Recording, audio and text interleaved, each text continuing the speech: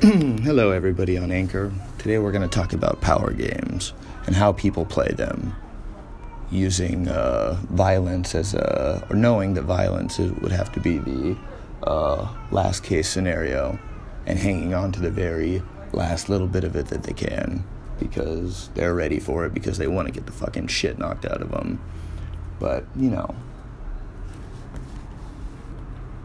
people do what they do. Most people are fucking shitty people, it seems like. So when you're out there and you find a rare person who just genuinely wants to be a good person and have a good time and knows how to not be a piece of shit to other people, you should hang on to that, because it seems few and far between. What else? Okay, so Monday things should be getting pretty back to normal.